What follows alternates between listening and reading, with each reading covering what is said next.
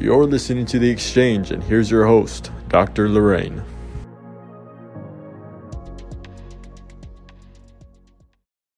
Welcome, everybody, to this episode of The Exchange podcast. I'm so honored today to have my guest, Sister Lori Wagner, and she's going to be speaking to us about women in ministry. She's written several books on the subject, and I'm so excited for her to share so many of the wonderful things that she has written about. Sister Wagner, thank you so much for agreeing to be our guest today on The Exchange.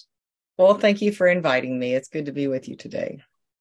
So Sister Wagner and I were both went to UGST, and so we were both students. So we have known each other for a while now. Got to be in-person students. Her coming down with some of our intensive classes. So I'm so thankful to have been able to get to know her. So Sister Wagner, for those of our audience who do not know you, can you just kind of just tell us a brief summary about you, what you do, your family, education, where you're from, ministry, and all that wonderful stuff? Sure. I'll keep that short. We could spend a lot of time there, but I'm from Paducah, Kentucky, and I grew up there till I was 16, and then I moved here and there and all over. I've lived in Texas and Michigan now. I live here in Michigan with my husband, Bill. My education was kind of stilted. I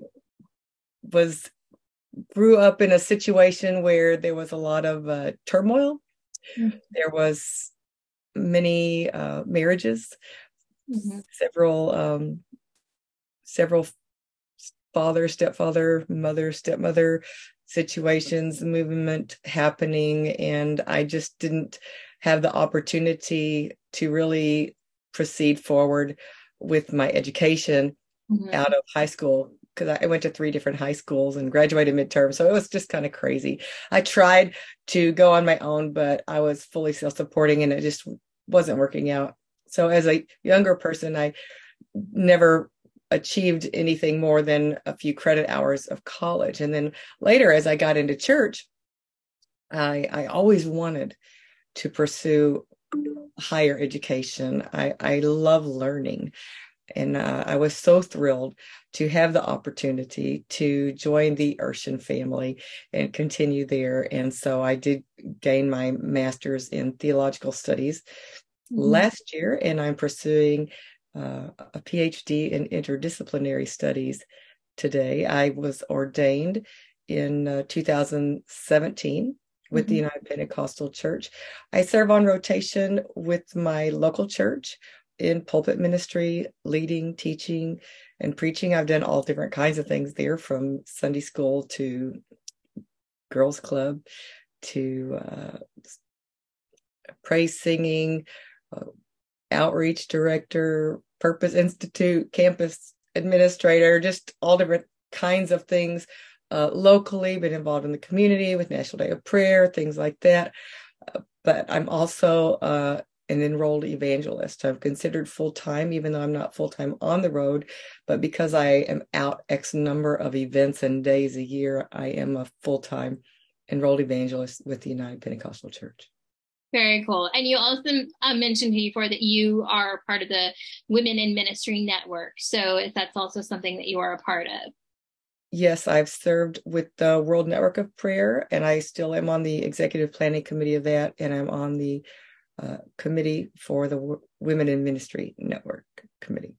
Awesome. So you've got a lot of things that you have done, a lot of ministry things, and you continue to travel and minister out.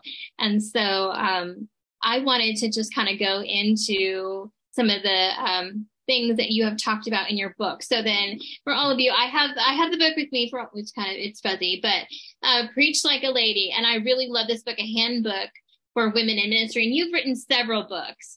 But I really, and then it's also like the gender, I have this one here, Gender in Ministry, which is also part of this too. But I wanted to talk about, I wanted to go from the beginning, and I wanted to talk about what it means to be a helpmeet.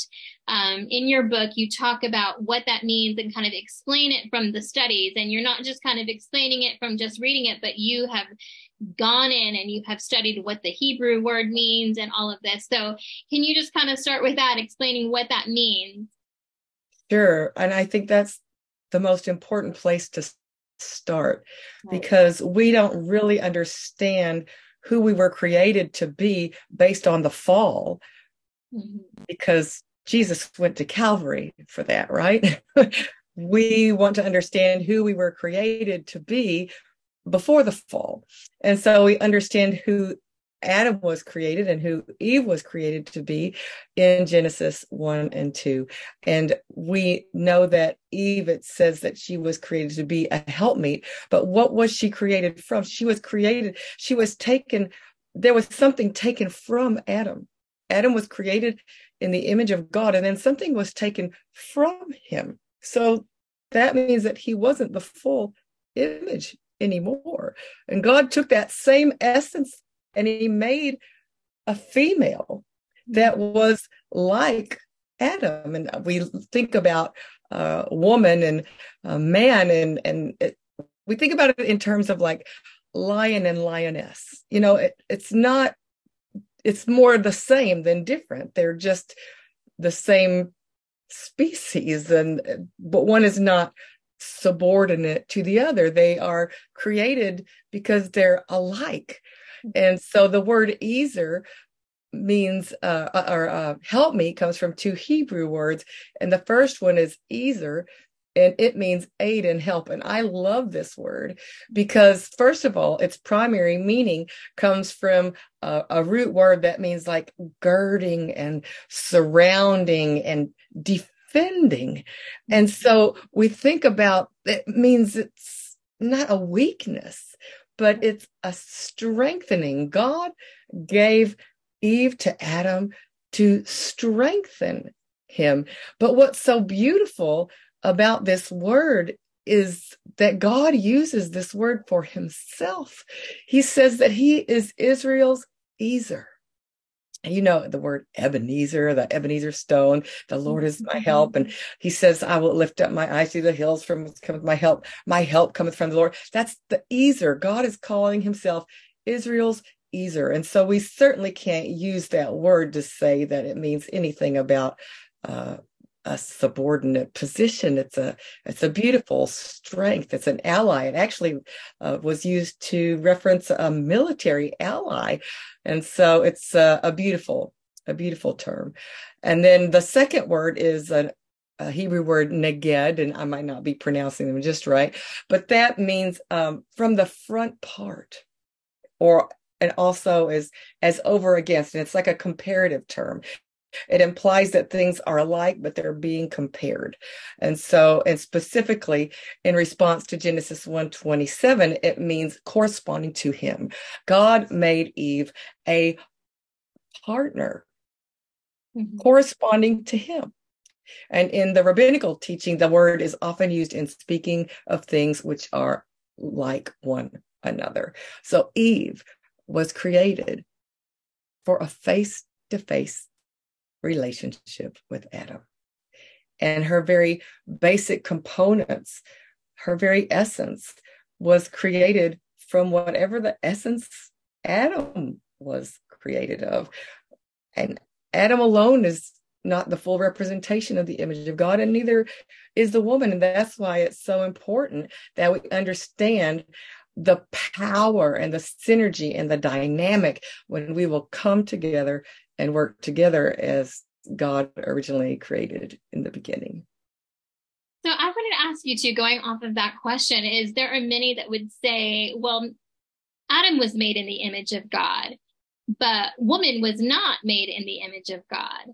And so, coming out, well, she was made. And so, there's that line of it's God, Adam, and then the woman. But in what you're saying and what you're referencing is that she was made in the image of God because she was taken from Adam. So when people kind of say that, how would you continue to kind of go in that vein and be like, well, she was also made in the image of God. It wasn't just Adam.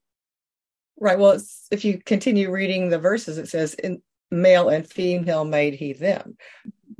In the image of God, he made them. Male and female made he them. That is all the image of God. And if we're going to get really theological about it, do we really think that God has fingers and body parts like we do? Or does he have feathers? Because the Bible talks about that too. Or, I mean, these features that we have as human beings, those aren't the things that make us like God. Right. It's the spiritual person that is like God and continues to become more and more like God as we walk with him. Mm-hmm. That's really great. And that's very beautiful to think that a man and woman is supposed to work together for God's purpose and together. And that, the scripture, that the cross-referencing of, our help comes from the Lord, and that warrior type of the aid. It's not like, it's like the boss and the secretary of doing all this stuff. It's like we work together as a team because we work together and we have our places, but we're still very much like working together for the kingdom of God. Right. And every man and every woman has their unique gifts and strengths. And so when we come together as a church, and when we come together as a marriage, we allow people to function in their gifts and strengths. Mm-hmm. Absolutely. So I wanted to go on to my next question, and I referenced that you're page 231 of the book, Preach Like a Lady, and you talk about the relationship between a husband and a wife as we're going on the Adam and Eve. Can you explain how that relationship is different in ministry and in marriage?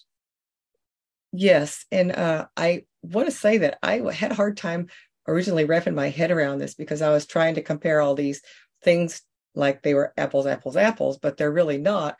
Because if we look at the different types of government in the world, we see that there are different types of government. There's a civic government. And in the world today, I mean, even right now, we have a female vice president, and we have gender plays no role in who can be a judge that could send a person to death row or not. Gender plays no role on who can write you a traffic ticket or not.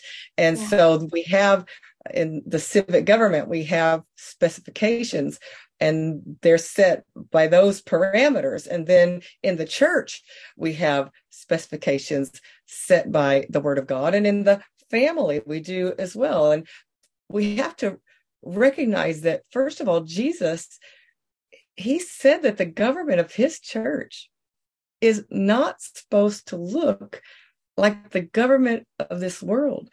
And he told so much of the argument, for sake of a better word, about women in ministry is over the subject of authority and rule and all that. But Jesus is like, hey, you're not supposed to be domineering at all. Nobody's supposed to be doing that. And Jesus told his disciples that true leaders don't exercise authority over people, that if you want to be great, that you need to love people and that you need to be a servant. So true leadership, even in the church, is never meant to be about domineering or controlling. Jesus exemplified humility and servant leadership that leads to a true transformational leadership. And he empowered people. He empowered them regardless of their gender, regardless of their background. And by his teaching and by his example, he affirmed the worth of every person, and he allowed women to travel with him. He just broke every social and cultural barrier of his day. He allowed women to learn, to participate in his ministry, and then he included them in his group of committed disciples. And in the home, again, we have, going back to what I said before, we have different gifts. We have stereotypes and things that we are comfortable with seeing because we're comfortable with seeing them. Right. But the reality is not every man is really great with numbers. And so maybe we shouldn't just automatically put the dude over the checkbook. You might be setting yourself up for failure if you do that. Maybe the lady's got a strong business acumen let people function according to their giftings and talk things out. I mean, I do believe in my home, my husband and I have a great relationship, and I don't go out and just do things without talking to him first, and neither does he. We're a team. But if it comes right down to it, I have had a couple of ministry engagements where I was like, guess where I got invited? And he's like, I really don't feel right about that. Mm-hmm.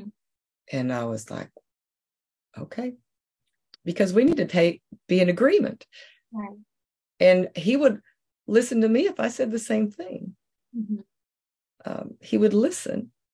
He's going to make his own decision. But I feel like, in the home, we really do try to keep that balance as well, allow people to exercise in their giftedness. We want both. I want to see him be the very best he can be. And he wants me to be the very best I can be for the kingdom of God. And so it's really not about the buck stops here, baby. That's not a healthy relationship. Right. But yes, we do have structure, and I do defer to him when it comes down to that. But when you have a really healthy relationship, it doesn't look like that every day. Praise the Lord. Yeah, that just makes sense that that you have that healthy relationship where it's like you want the best for each other, like you said, yes. In a marriage. And if you see something that maybe they can improve, whether you're the husband or the wife, helping each other grow together and not being like, well, I can't say that. I can't mention this to him, or I can't say that this is a bothering, just being able to have that relationship and being open and being like, bettering each other. And so I think that I appreciate you saying that, because that's how a good balance. If we look at Ephesians 5 and the teachings of the Word of God, we're supposed to be building each other up. Mm-hmm. If we're laying down our lives for each other, if we're preferring one another in love, it's really a beautiful thing. It's not a scary thing. I trust his motive, and he trusts mine. And that's really a beautiful thing.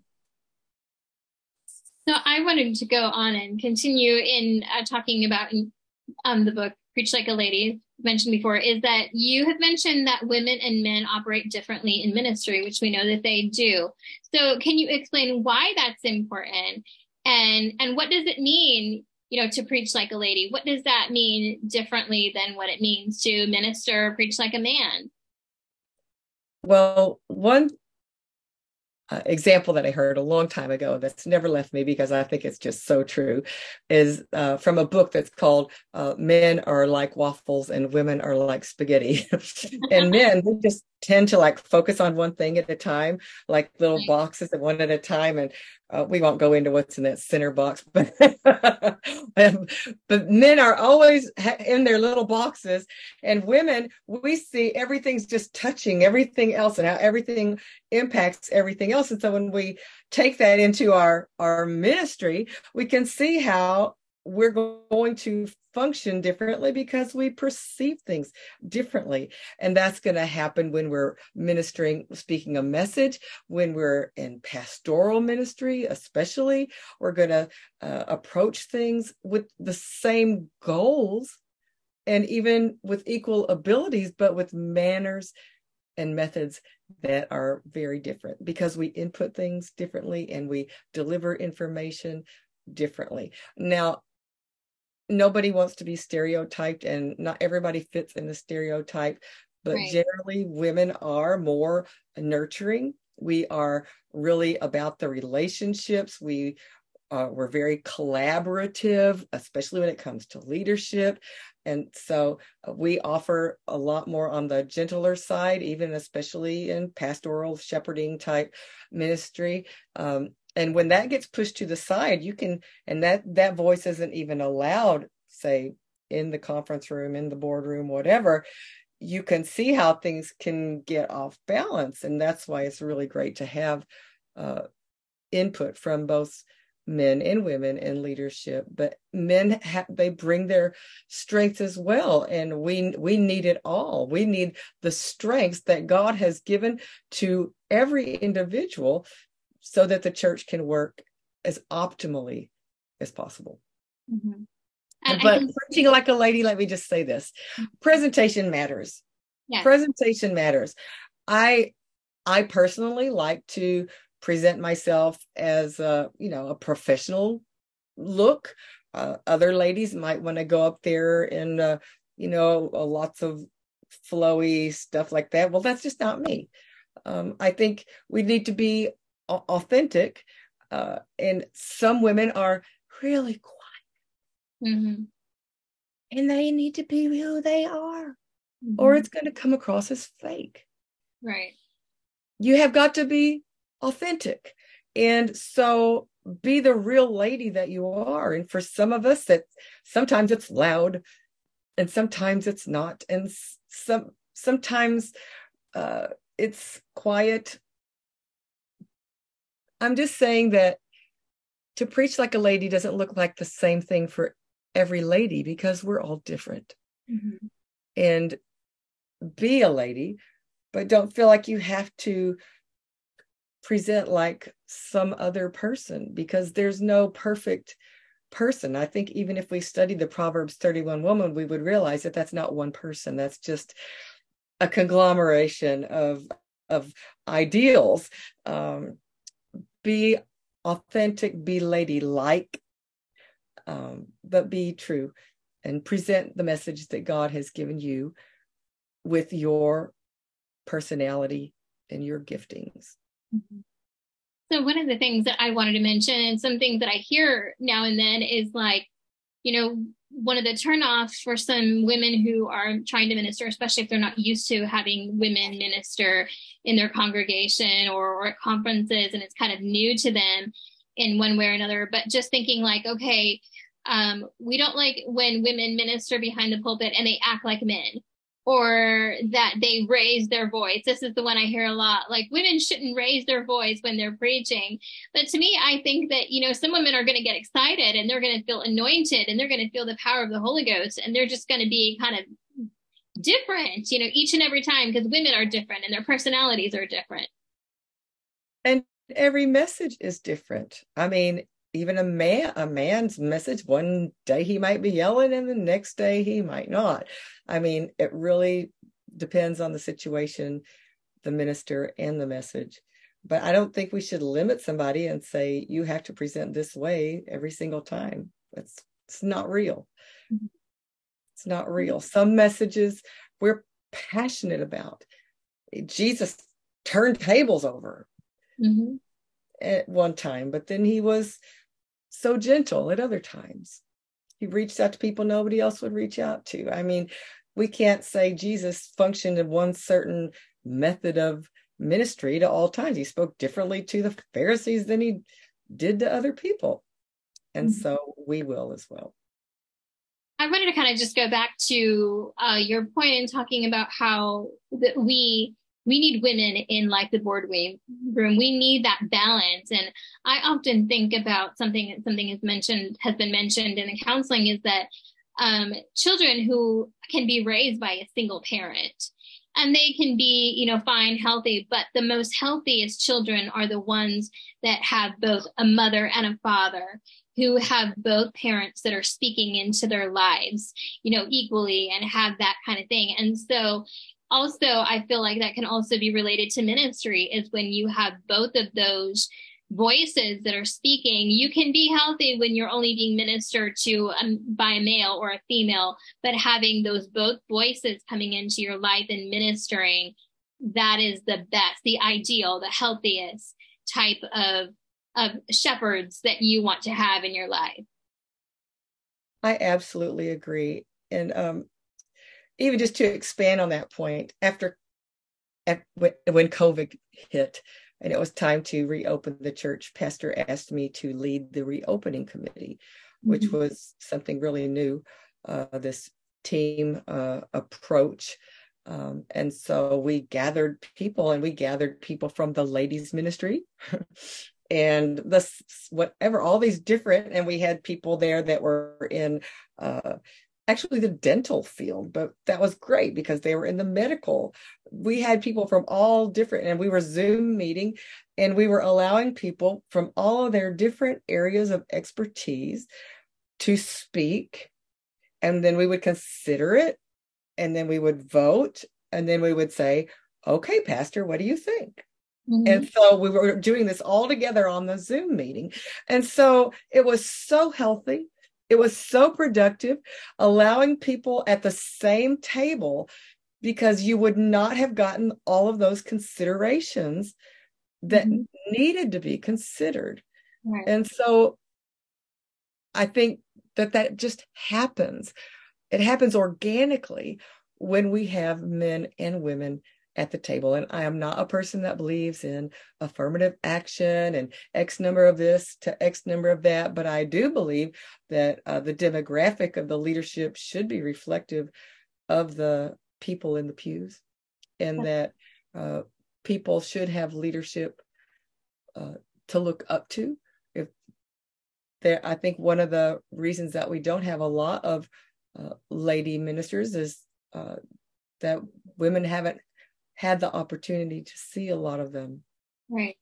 And that's why I feel like whenever I have the opportunity, even though it's been awkward, or I was the only one on the Michigan campground before, you know, if they called the ministers up there, I went up there. And believe me, those young ladies, they noticed. And we have to be visible. It's why I wanted to be at NAYC this year. Not just I wanted to be there because I knew so many were going to be there, but in my heart I was like, even if one girl never walked in that booth, we just need to be visible so that they can see, yes, I can.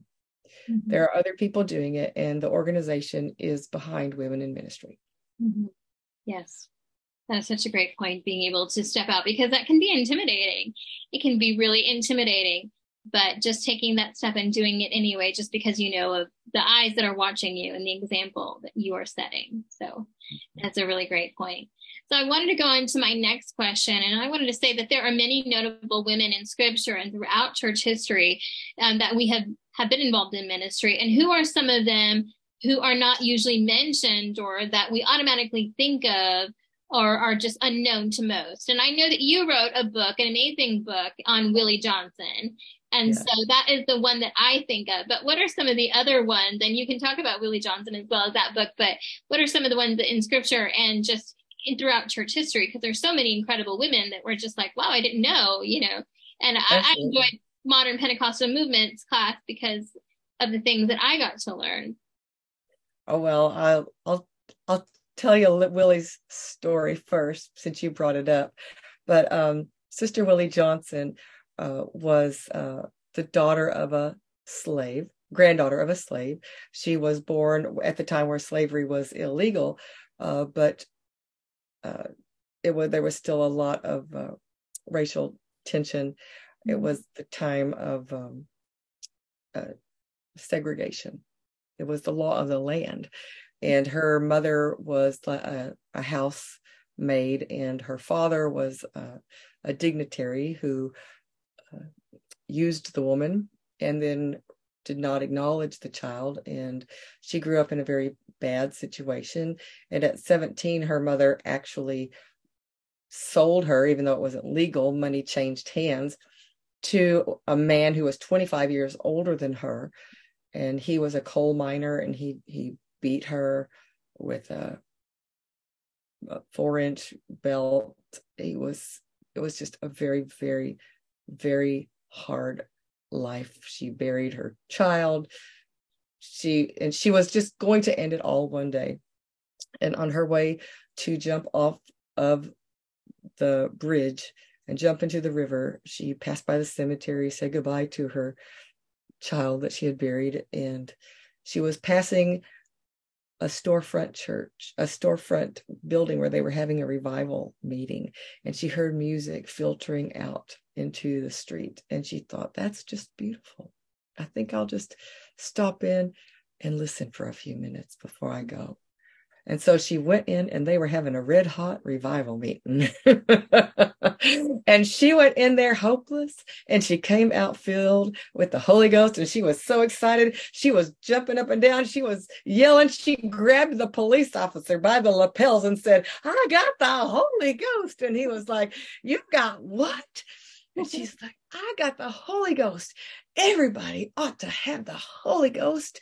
And so she actually ministered for over 5 decades during segregation, during the Jim Crow laws, as a biracial woman in the United Pentecostal Church when we were still getting our bearings. And but she really felt like she was called to this. And she had a powerful demonstration of supernatural gifts and a beautiful anointed ministry of singing, but she would just call people out and move in the gifts like people weren't even used to at the time. And so she was powerfully used and beloved. I mean, she called people to ministry. She acknowledged Bobby Wendell's call to Ethiopia. She was so integral in so many ministries. She did recordings with Kenneth Haney at CLC. She spoke at all the Bible colleges. She sang at General Conference. She was just prolific. And so I loved writing her story. The Lord had told me that I needed to know her, and she was already gone. And the only way that I could know her was to do research. And so I got to doing the research, and I knew that I had to share her story because we need to honor her legacy, and we need to revive the type of ministry that she had. But in the Old Testament, I'll just share 2 that are really, I think it's so cool because when we think of the Old Testament, we think, oh, there was nothing happening with the ladies in the Old Testament. It was like pure patriarchy back then, right? Well, did you ever hear about a lady named Huldah? Mm-hmm. Mm-hmm. Huldah was during the time of King Josiah, and she was a very influential woman. I won't go into all of it, but I will tell you that she was very noteworthy. And what's so important to me, she was at the school of the prophets. I mean, why was she hanging out at the school of the prophets? But she was alive at the same time as 2 other well-known prophets, Jeremiah and Zephaniah. And when King Josiah, he took the throne when he was 8 years old, and then they started doing the reformations, rebuilding things, and they found the scroll. And so they have the scroll, and the King Josiah is like, "What is this?" And he's got the priest, and he's like, he says, "Take this and inquire of the Lord what this means." And who did he take it to? Jeremiah? Zephaniah? No, took it to Huldah. And Huldah interpreted it. She is actually the first person that ever referenced it as Holy Scripture. And she clearly and decisively and authoritatively proclaimed the word of God. She was a prophet, and her word was received by the king and all the leaders, and it launched the reformations of the nation, and it sparked a revival across the whole nation. This is huge. And then I love, of course, we all know Deborah, but Deborah was also, she was during the time of judges, and she was, they weren't all good judges. There was lots of bad judges. She was one of the few good judges, but she wasn't just a judge. She was a prophet, and she was a leader. She judged, she ruled, and she led the nation even into battle in a time when the culture strongly favored male leadership. And people will say things like, well, God will use a woman when a man ain't around. But that's not the case. There were men around. She was chosen of God, and she was commended even in the New Testament writings, right? God called Deborah to judge, to make decisions over the nation, to lead them into battle, to declare the word of God. If he did that in the patriarchy, and now the prophecies are fulfilled of Joel in that he would pour out his spirit upon all flesh, do you think that he's going to restrict women more in this era? it just doesn't make sense. And then, of course, we can look in the New Testament and we realize that there are women who we don't really discuss the fullness of their contributions, but Lydia and Priscilla and Chloe and Junia and Phoebe and these people, they were leaders. They were Paul's representative, taking his letter and explaining it. And they were influential. They were teachers and they were deacons. And so we just have to recognize, and if Paul gave his letter to these ladies, if Paul recommended them as his fellow workers and co-laborers doing the same things that he was doing, getting arrested and beaten for the very same type of ministry, even though he did some corrective work in another church, in another situation, the same person commended these women as leaders in the church. And so we just need to be careful and make sure that we are considering the whole counsel of the Word of God when we are making doctrine about who can do what in the church. Yes, that is such a good point. And I love that you mentioned that, because there are so many times when we kind of think that this is the square box. But when we look through the Word of God, we see that God doesn't have a square box. We see so many times when God is using people that we don't expect to be used, like women and people that were, fishermen and outside the box. God was always reaching and always wanting to use those people that no one else thought had any worth or mattered. But, God did that. And so looking at the scripture through the whole matter, I appreciate you saying that. So I wanted to go into one of my last questions. I wanted to ask, what is your advice to women who feel called to pulpit ministry? As a woman who is ordained and ordination license and works in so many facets of ministry, what would you say to somebody who feels that and is kind of feeling unsure or just timid or intimidated? Well, first of all, I can totally empathize because I've been there. I mean, I just started out saying yes to whatever God asked me to do. I mean, and some people will have like this Shazam moment. That's my snot on the carpet on the campground floor over there, and they know when I was 12 when so-and-so preached, I got my call right there. And that wasn't it for me. For me, it was just kind of an unfolding that happened along the way of saying yes, okay, I'll do that, even when it was very uncomfortable things at times that I didn't feel like I wanted to do. When I said yes, it opened a door and it prepared me and trained me in ways that I never would have received if I'd have said no. So it just starts out, for me, my path was being a praise singer, being a Sunday school teacher, then being an assistant, and then being whatever, a girls club leader, a ladies leader, stepping out in the community, doing prayer ministry, volunteering at the nursing home when there was a need. I'd never taught when I did that first junior Sunday school class, and I had a 3-ring binder with my notes all highlighted, and I was flipping each page like a Search for Truth chart, and I had my visual. It's still kind of who I am today. I was going to be prepared, but just do everything that you're asked to do to the very best of your ability for the glory of God. No matter who you're ministering to, they're worth it. Mm-hmm. They are worth it.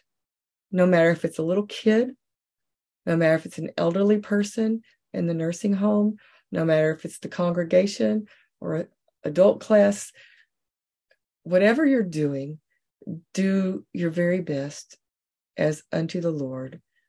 And He sees, and He will use you and open the doors in the right time. For me, I started writing, and my books opened up opportunities to speak, and also that public prayer ministry. And so I was actually out doing all these things, speaking, and I wasn't under my pastor's view. So in our organization, we have local, general, and ordained. And I got a local license first because I wasn't raised in church, and my husband wasn't in ministry, and I just felt like it gave an authentication that I was doctrinally sound, that I had my husband's blessing, my pastor's blessing, my district board's blessing. I wasn't out teaching crazy doctrine. I wasn't some crazy maverick out there. And so I really felt to do that. And then I realized, girl, you're not under your past. He doesn't even know what you're doing.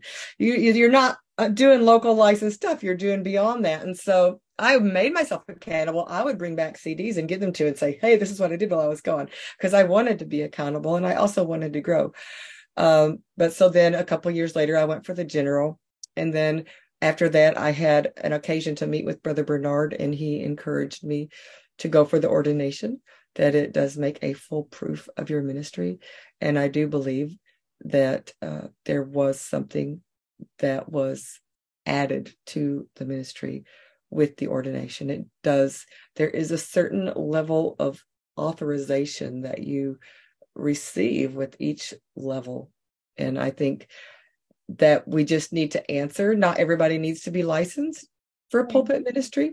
Not everybody needs credentials, but for some people, it will open doors of opportunity that you might not have otherwise. In the public, I had the opportunity to do the invocation at the opening of the Senate at the Michigan House. Just opportunities that I wouldn't have had otherwise. You can get in and do visitations in hospitals and things like that. But also, it allows you not only to have a voice, and I do believe that it's important if you're doing the work of the ministry to have a voice, but also to hear the great voices among us by participating in conferences and leadership and just receiving communications that are available only at that level. And so I think it's just really valuable at in so many ways, if that's what God has called you to do. Well, that is some good practical advice. I appreciate you saying all of that. And just, if that's the way that you're to go, knowing that, of course, the Women in Ministry Network is there to help with women who are feeling that to be licensed and to go in that direction, and that having that encouragement, that backing. Yeah, and you're going to have to talk to your pastor first, obviously, because nobody can fill out an application or send in an application without their pastor's signature and approval. And sometimes that happens the first time, and sometimes there's some growth that needs to happen first. Just don't be discouraged. And I will say this, I was nervous about going before the board, but the board does not, the board's desire is not to not credential people. We want to increase the amount of qualified credentialed ministers. We want more boots on the ground. So it's not as scary as you think, and they're not against you. They are for you for the most part. Absolutely. I'm thinking about my experience going before the board, which was also nerve-wracking, but they were also wonderful. And so it was totally not what I thought, but I was so thankful, and they were wonderful. So I wanted to kind of just come in closing, because I've just enjoyed my time with you, as I always do. But I wanted to ask if there's anything else that you wanted to add about this subject, or wanted to say to our listeners on the podcast. I would say that don't forget that the most important component of ministry is the minister's walk with God, and your personal devotion, your walk with God, your study, your consecration. Your ministry is going to flow out of that, because you can get a great message off of YouTube, but you're the vessel that's going to deliver it. You have to be a prepared vessel. And that doesn't mean that there aren't times. I mean, there's times I'm traveling, and so I might be shortchanging my regular devotion time, but I'm still spending hours in the Word and ministry because I'm ministering. But always, always, always be faithful to your personal devotion and study. Develop every gift you have to your maximum potential as much as you can. be a person of prayer, go out and pray with people, even if it's not your norm. God can grow you in that gift. I was so nervous about that. The first time I went out to pray, I was like, out to minister at a big event, I was like, God, I know I can do the message because I know the message, but I'm just so nervous about the prayer ministry because I'm not all that. I went and I prayed, and the first person I prayed for was slain in the spirit. I was like, well, I guess it's not me after all. If you will, God will use you. He needs people that are willing to step out and do the work. And the people are coming with hunger and needs and ready to receive. And so just be faithful to God, be faithful to your consecrations, and be willing to step out and take a risk and follow the leading of the Holy Ghost. And if you feel like you didn't get it right, just wipe the dust off and get up and do it again. Because the enemy would like us to all sit down and shut up if we feel like we didn't do it just perfect the first time. But we're all still learning and growing. I've said stupid things from the pulpit that were wrong. I mean, just like I got somebody's father's name wrong, and I had just read in a verse, so-and-so, the son of so-and-so. And then I was like thinking, I wonder if they're related to, and I'm just like, just blow it. It's so dumb. How could you say that right from the pulpit? Erase. No, we're all going to say things and get things wrong from time to time, but don't let the enemy or feelings of insecurity or like I blew it just cause you to feel like, you know what? I just need to stop. God wants to develop people. And even if it's not to a pulpit ministry, he wants you to be courageous to talk to the person at the grocery store or in the next cubicle or whoever he brings into your life. So don't be afraid. He wants us to be open with him and unafraid with him, so we can be open and unafraid to minister his word faithfully to the people that we come in contact, whether we're at a pulpit, in the altar, or out in our day-to-day life. Amen.